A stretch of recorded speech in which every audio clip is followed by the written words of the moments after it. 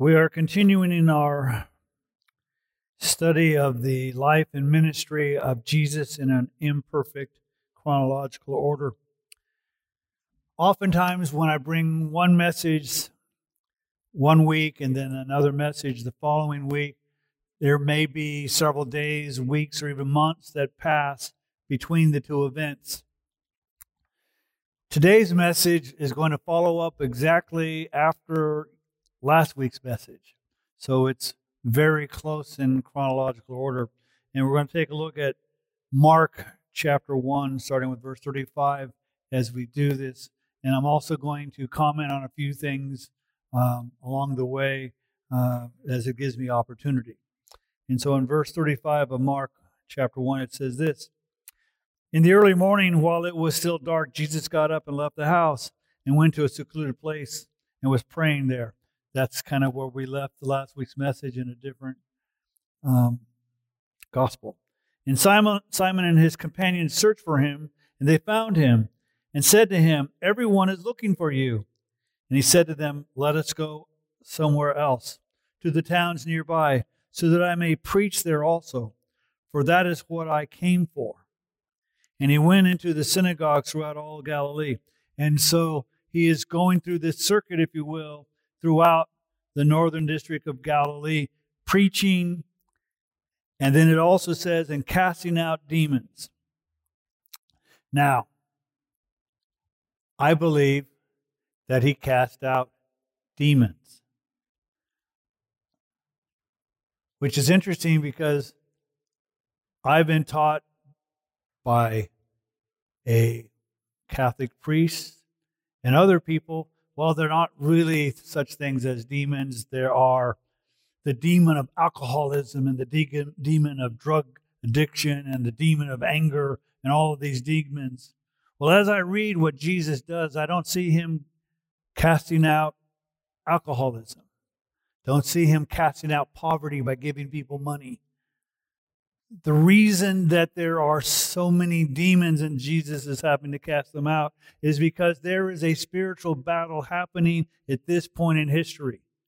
It is God who has sent his Son to redeem the world, and that is the last thing that Satan wants. So he's going to take his people and his minions and his forces and do whatever he can to keep people from understanding the Word of God. The interesting thing is that the demons are the ones who say, "I know who you are," and yet the ones that Jesus came to deliver don't so much know who he is, but they know what he does, and they're interested in getting what it is that he does. And so, while we may not see demons as active today, that's probably a bad thing. Because why send your forces out when you're winning anyway? And so I believe that Jesus, a part of his ministry was to preach, to heal, to teach the word, and to cast out demons. So, call me a simpleton, but when the Bible says that that's what he did, I think that's what he did. Verse 40. "And a leper came to Jesus, beseeching or begging him, and falling on his knees before him, and saying, 'If you are willing, you can make me clean.'" Now, to understand leprosy in this period of time, again, you'll have people say, "Well, this is not really leprosy, it's Hansen's disease," and they argue about this or that. Whatever the skin disease was, it was impactful. It was debilitating, both physically and psychologically, but it was also financially and socially. Because if you were determined to have leprosy, whether it's Hansen's disease or something else, you were then required to be cast out. It says cast out of the camp. So in essence, you had to live in the unpopulated areas. You had to avoid crowds. And when you were either coming towards somebody who was there or somebody was coming towards you, you were required to yell out, "Unclean, unclean," so that people could avoid you.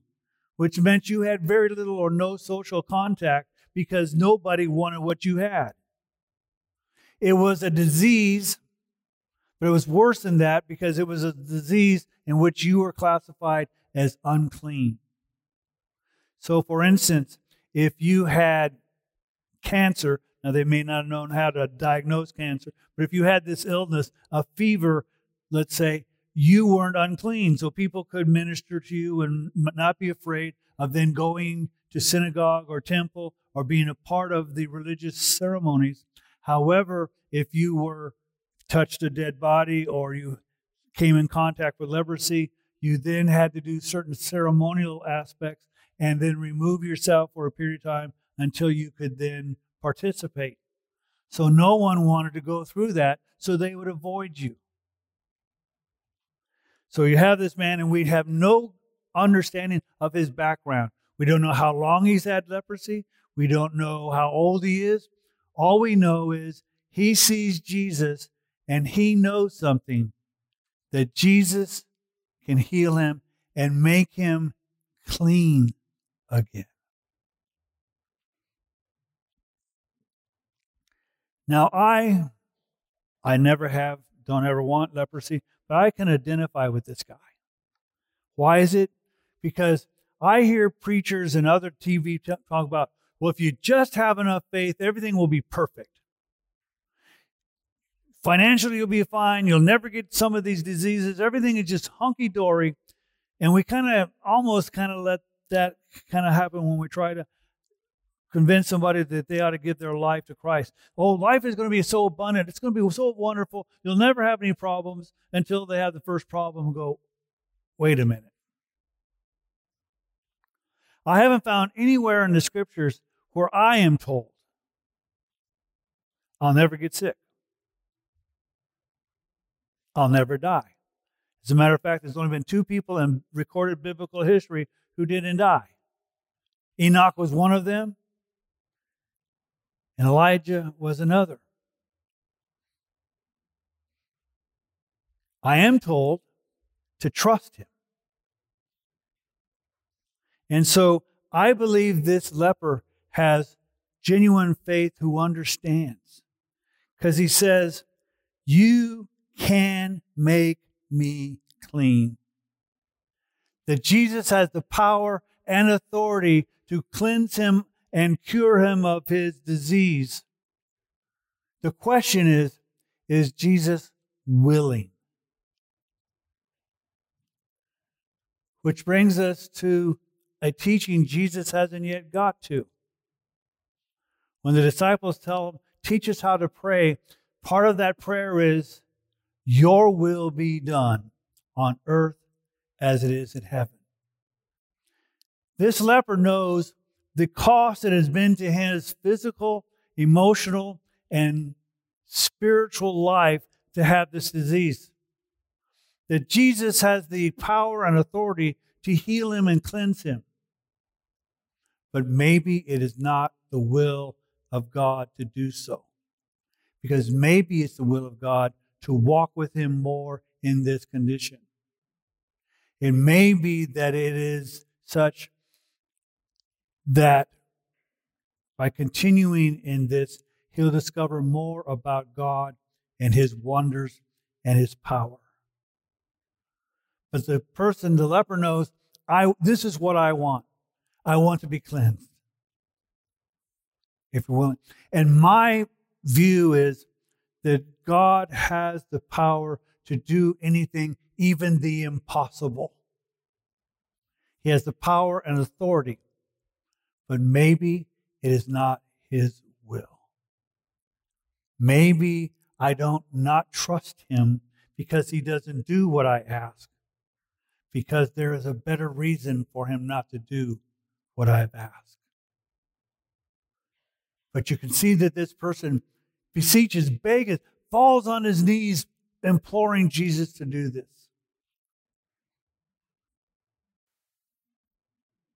And the response tells us much of Jesus. Moved with compassion. You see, Jesus, because I have the power, I have the authority, he could have been detached. He could have simply said, be clean, and he was cleansed and everything would be fine. But Jesus understood this man's condition, not just the illness. He was moved with compassion. And so often we are not moved with compassion, even when we have the power and authority to do something. We just do it. But moved with compassion, Jesus stretched out his hand and touched him. A man who hasn't been touched for however long he's had this condition. Because he had this condition and everybody was afraid of getting it and were afraid of what it would mean even if they did it. But Jesus, in his compassion, touches the man and heals him. Because the Holy One of God can never become unclean. So his touch of the man doesn't make Jesus unclean. It makes the man clean. That is something we need to wrap our heads around. Jesus' participation in our lives doesn't affect him. It affects us.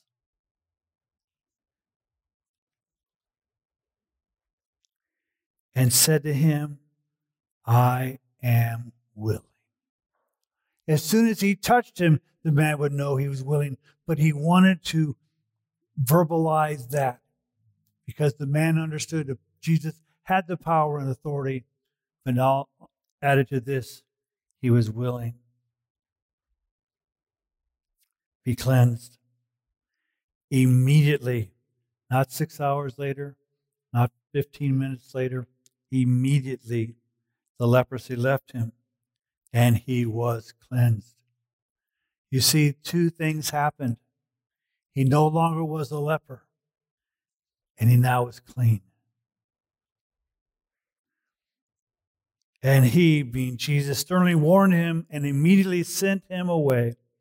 And he said to him, see that you say nothing to anyone, but go and show yourself to the priest and offer for your cleansing what Moses commanded as a testimony to them. You see, Jesus didn't come to do away with the law, but to fulfill the law. So he didn't tell this man, well, I did this, just be quiet and go on your way. He goes, no, go show yourself to the priest, because that was the way the law pronounced it, so that he would in essence have a clean bill of health so he could re-enter into society. But Jesus doesn't want him to spread any news how he was clean. Just go, show yourself, offer the appropriate offerings. Now I find this ironic because we are told to go and declare the good news. We even have a Christmas song, Go Shout It on the Mountain. We are told to make disciples in all kinds of places, teaching them. And yet somehow we, after being commanded to do that, tend to be secret believers. Given the opportunity to share, we wonder whether we should. We have enough courage and boldness to do it. And we feel victorious if we say something. Jesus tells the guy to just be quiet. And he says so sternly. Now, for those of you who think Jesus is just meek and mild, when he gets up in your face, he's up in your face. And he sternly told this guy, be quiet. Just do this. But he went out and began to proclaim it freely and to spread the news around to such an extent that Jesus could no longer publicly enter a city, but stayed out in the unpopulated areas, and they were coming to him from everywhere. The guy he's told, don't say anything, goes and spreads the news everywhere that I was a leper, and he cleansed me. And this guy was so effective at disobeying Jesus that Jesus can no longer enter a city announced. He has to teach and preach in the unpopulated area. People have to come to him to hear him.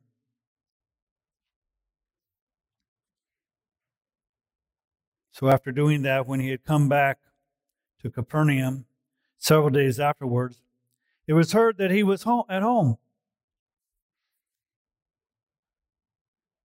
A real quick thing, it says at home. Now it may mean at home in the sense of he's back at Capernaum, or it may mean he's actually at his house. I tend to think he's actually at his house, which kind of does away with the people who said that Jesus was homeless. Not even when he was born in Bethlehem was he homeless. They were there in Bethlehem from Nazareth because of the tax and the census. He then was in a house in Bethlehem. They then moved back to Nazareth, and then he moved his base of operation in Capernaum. Jesus was not homeless. He was on a mission. So he was at home, and many were gathered together so that there was no longer room, and not even near the door. And he was speaking the word to them. So he has a house ministry. He's teaching, and it's full.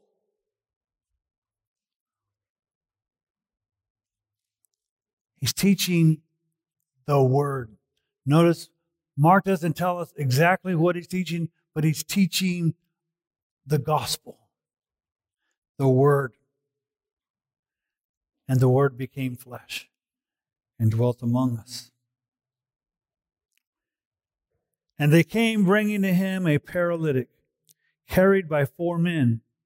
Being unable to get to him because of the crowd, they removed the roof above him, and they had dug an opening, and they were letting down the pallet on which the paralytic was lying. Now, these 4 men, as we will see, Jesus acknowledges, have faith. But what I see in this is how difficult they had to work. I don't have any idea how heavy the man was. It says he's a paralytic, so I'm going to assume he was probably couldn't walk. Because if he was a quadriplegic, in those days he probably wouldn't survive. So he couldn't walk, so he had to be on a pallet. So he had to weigh something, plus the pallet. Now these guys had carried him to the home, to the house, couldn't get in. So then they had to, however high the roof is, at least 7-8 feet high, they had to get him up on the roof. It then says they had to dig because there was probably branches and tiles and different things. So they had to create a hole in the roof, which means these guys, there's no turning back. I mean, if you were the owner of the house, you would probably be not too happy that somebody just put a hole in your roof. But their love for their friend was more important than what people might think. And then after getting him up on the roof, digging a hole, then they had to let him down safely. They couldn't just drop him. So they had to get him down safely. So this required a whole lot of work. So they had to believe their effort was going to be worth it. So yes, they had faith, but it wasn't, well, somehow let's get Jesus' attention, or we'll keep him out here until everybody files out of the house. And then no, this was urgent. So after this great difficulty,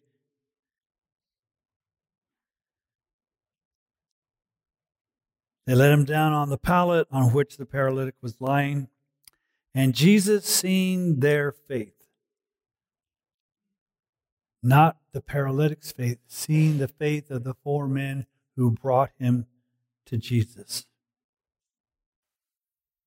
seeing their faith, said to the paralytic. Now, the reason these 4 guys brought him and did all this work is so that their friend would no longer be a paralytic. But notice Jesus' first comment, "Son, your sins are forgiven." But that's not why we got him here. But Jesus goes right to the heart of the matter. "Son, your sins are forgiven." But some of the scribes were sitting there and reasoning in their hearts. They weren't saying it out loud. They were thinking about it in thought. "Why does this man speak that way? He is blaspheming. Who can forgive sins but God alone?" Exactly. Now you will hear people who have no clue about the Bible, who said that they read it once, who say that except for the Gospel of John, that Jesus never declares himself to be the Son of God or to be God. So you see, they never read even this part.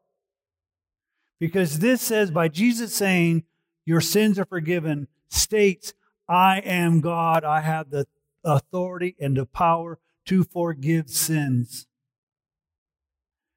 The scribes, who weren't willing at this point to bring it up, understood that in essence that was if Jesus didn't have the power to forgive sins and authority, that he blasphemed because he was making himself equal with God. Immediately, Jesus, aware in his spirit that they were reasoning that way within themselves, said to them, notice that Jesus not only has the power and authority to heal, cast out demons, and do all sorts of things, he also knows what's in the hearts and minds of people, which is a scary thought. Because when Jesus wanders around in the caverns of my mind, whoa. Why are you reasoning about these things in your hearts? Which is easier to say to the paralytic, "Your sins are forgiven," or to say, "Get up and pick up your pallet and walk"? He asked them a question. Is it easier to say your sins are forgiven or pick up your pallet and walk? Now, in the abstract, both are statements. It's easy to say either one. But in essence, Jesus is saying it's easier to say your sins are forgiven because nobody knows the proof of it. But it's harder to say, "Get up, pick up your pallet and walk," because those may be empty words if you don't pick up your pallet and walk. So Jesus says, ask them a question. Which is easier? But so that you may know that the Son of Man has authority on earth to forgive sins. Jesus is saying, I'm going to prove a point to you. I have the authority and the power to forgive sins. He said to the paralytic, I say to you, get up, pick up your pallet, and go home. And he got up 4 days later. He got up immediately, picked up the pallet, and went out in the sight of everyone, so that they were all amazed and were glorifying God, saying, we have never seen anything like this. A man who is broken, made whole.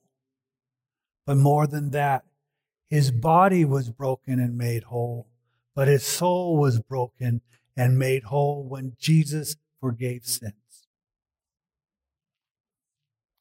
So what does that have to do with us? A lot. Yes, Jesus has the power and authority to heal illnesses and disease.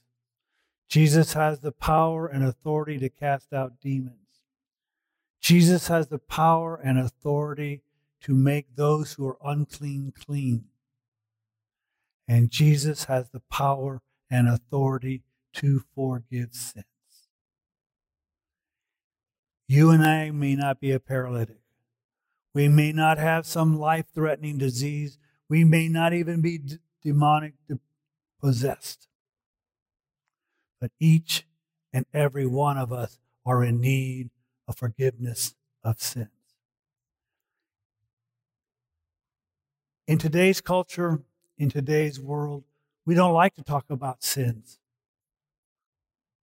We'll change some of the old hymns from such a worm as I to such a sinner as I. And we don't even like that word, so we avoid some of the stuff. And so the new word that everybody uses, I've made mistakes. Coming to the conclusion that 2 + 2 is 5 is a mistake. If you have 4 children and have no vehicle and buy a 2-seater car, that's a mistake. If you buy a stock that you think is going to go up and actually goes down, that's a mistake. Sins are not mistakes. Sins are things like lying, committing adultery.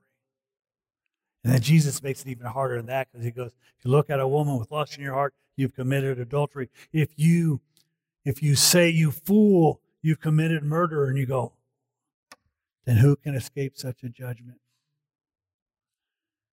So the truth is, we've all made mistakes, but we're also all sinners. And so what we need to come to the conclusion is 2 things. Am I a sinner? If you don't think so, you're lying to yourself. The second thing is, who has the power and authority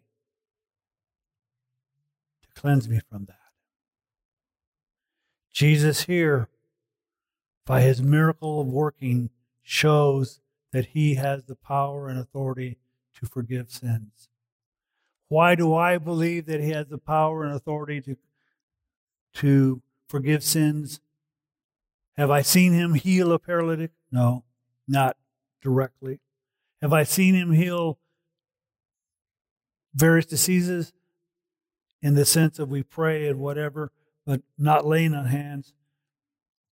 But how I know that he has the power to forgive sins? Because he raised from the dead. Therefore, I can trust when he says, come to me. Find rest and forgiveness of your sins. And when he does that, I no longer have to carry that burden of sin and shame any longer. We have this tendency as the person who was the leper to say, Jesus, forgive me of my sins. Knowing that he can. But sometimes we're always not sure he is willing. And the scriptures tell us Jesus is always willing to forgive us of our sins. So we need to believe that once we've confessed our sins, that he is able to forgive us of our sins, and we no longer need to carry that burden any longer. So they were all amazed and were glorifying God. And when Jesus comes and forgives us of our sins, we should be amazed at that amazing grace. And we should glorify God. Not that I'm worthy to have been forgiven, but that he is merciful to forgive. And the sad thing is, we have never seen anything like this. Hopefully we see it daily. That people come to him seeking forgiveness of their sins. And he went out again by the seashore. And all the people were coming to him. And he was teaching them. You see, Jesus comes to us to have us forgive our sins. But Jesus doesn't leave us with just forgiving our sins. He continues to teach us and to develop us so that we might have a strong understanding of who He is, that our faith may be solid, so that when we come to doubt because we sin over and over and over, that we have a high priest who cannot sympathize with our sins, because we know who He is. As much as we know His power and authority, we even know more who He is. So He continues to teach, even after revealing all that He can do.